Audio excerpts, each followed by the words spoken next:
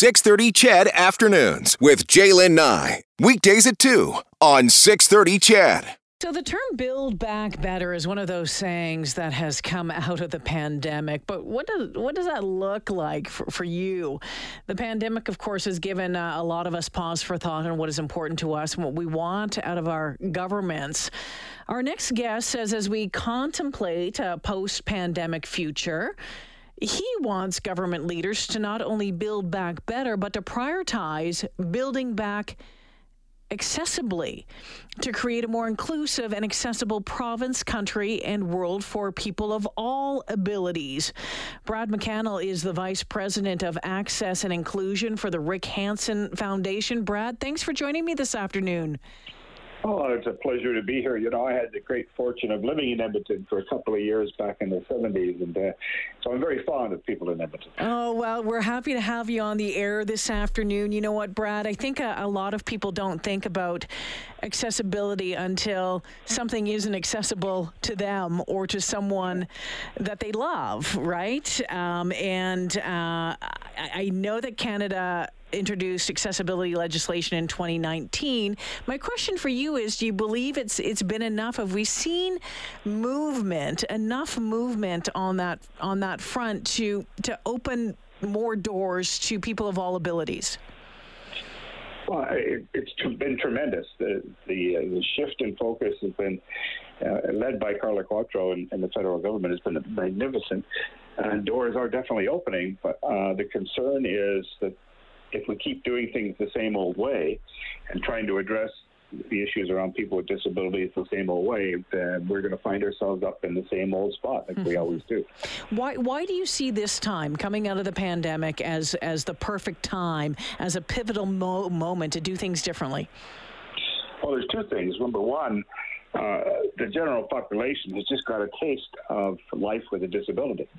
In our community, we can't help but smile when people say, "Oh, I can't take transit. Transit's not operating. I can't go here. I can't go there." And that's our world. You know, when transit's not accessible, when we can't be, we're not full citizens, and when we can't just jump in a car or jump on a bus or get in a taxi and go downtown and, you know, whether it's have a drink or have a lunch or apply for a passport or join a protest, if we can't have access to the built environment like everyone else, then we're just not full citizens. So that's part of it. So right out of the gate, the rest of the community has kind of seen how we've been forced to live for decades.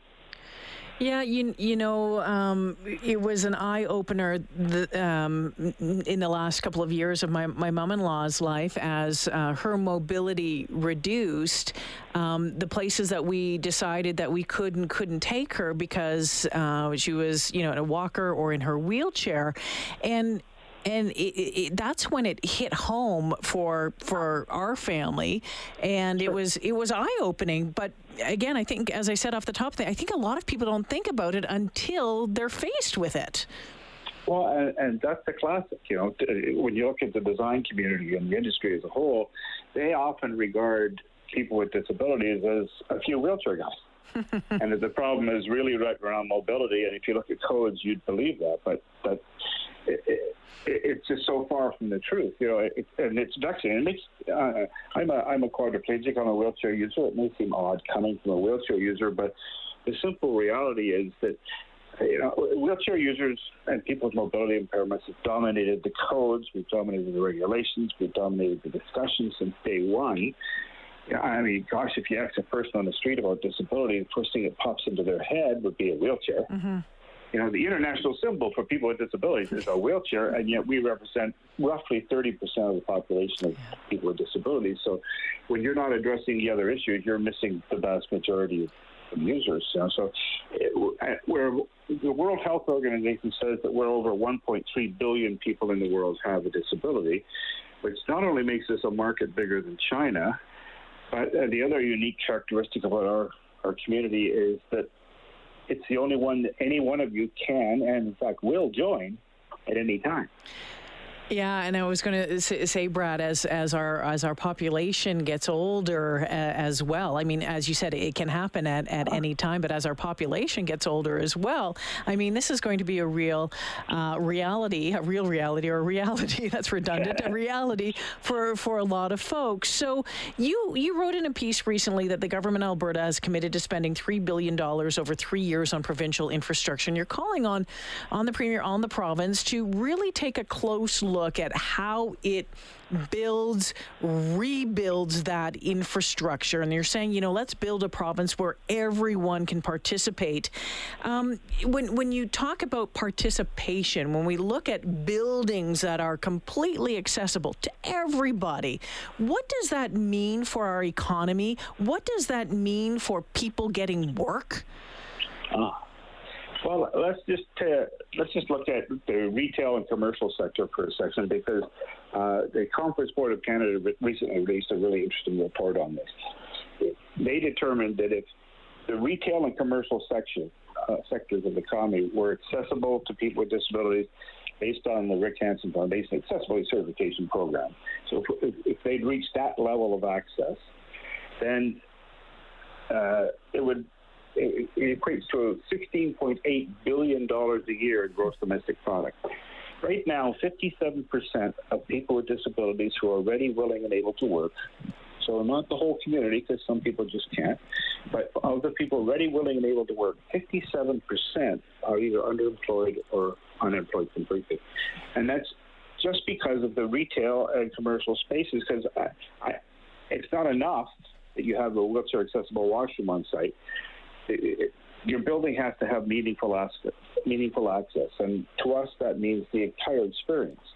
So from the moment you arrive by bus or car or cab or walking to go through the front door, the whole experience of either using a site for employment or being a customer, it's that whole experience. And codes are trapped. They can only address, right now their focus is on mobility, but they only address certain issues and certain occupancies at certain times. So what we have now is this massive infrastructure spending, not only in Alberta, but right across the country. Every province is doing it, every territory is doing it. But because they're doing it so quickly, everyone's building under a separate code or a separate regulation, or maybe different user groups or different standards. And having all these standards all over the place means there's no consistency. There's no real understanding of what real access is and how to apply meaningful access. So now more than ever, we need common language and common methodology to define access, so that it becomes measurable, so that we know how to move forward. So we understand that access breeds access. The more access you create, the more access you need. But that's a good thing. That's the core of inclusion when you start bringing people to the table. You talk about that kind of a harmonized approach to accessibility and building codes and what we're looking at. You talk about making sure that projects are reviewed as we continue to move forward, or the next, in what we're building right now, because we're going to be using those buildings for the next 50, 60, 70, 80 years. And that is something, when I read your article, I was like, oh, great point, Brad. That's a really great point. I'm curious to know, though, and I'm sure some people would wonder about the cost. Does it cost more to build? Not that it should matter, Brad, but does it cost more to build a completely accessible building? Well, honestly, we can't pretend that it doesn't matter. But the good news is it does not cost more. We actually, at the Rick Hansen Foundation, commissioned an independent study from HCMA Architecture and just said, what would it cost? What's the difference between doing Rick Hansen Foundation Accessibility Certified project and even a Rick Hansen Certified Gold project? What's the cost difference between, on a new building when you're at the design stage? And their report, which is available on our website, shows that there's no cost. Wow. There's no cost to thoughtful design. There's no thought for architects being informed. And even going to our gold level, which is a very high bar, I might add, but even going to that level, it represents less than 1% of your overall budget. Now, in retrofits, it's a whole different deal. Retrofitting buildings is tremendously expensive, which is why I am just imploring people, don't make those mistakes again. So, the first thing you have to know before you're even in the built environment or even in the planned environment, the first thing you have to know is where you sit. You can't fix problems unless you know they're there, which is why the RHFAC, the Rick Hansen Foundation Accessibility Certification Program, was created to try to fill that gap between code and the real needs of the community and to identify what's actually there. You know, we're not the code police. We're here to tell you what's actually there so that you can act on it and move forward. It becomes a planning tool for management and ownership. Brad McCannell joining us this afternoon. We're going to have to leave it there. You talk about thoughtful design. Well, you certainly left us with a lot of food for thought this afternoon, Brad. And I hope that, I hope that this is on the mind of builders, developers, planners as we continue to move forward. Because, of course, we should have. We should have a world. We should have a province. We should have a city that is open and available to all. So thank you for joining me this afternoon. If I may just leave you with one parting thought. Yes, sir. Just remember that access is not a design decision. Access is a management decision. And it has to be, if it's not treated that way, if Manfit doesn't set the target level of accessibility, then nothing happens. Architects will design whatever you tell them to.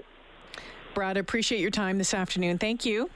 Thank you. Take care. Brad McCannell joining us, the Vice President of Access and Inclusion for the Rick Hansen Foundation.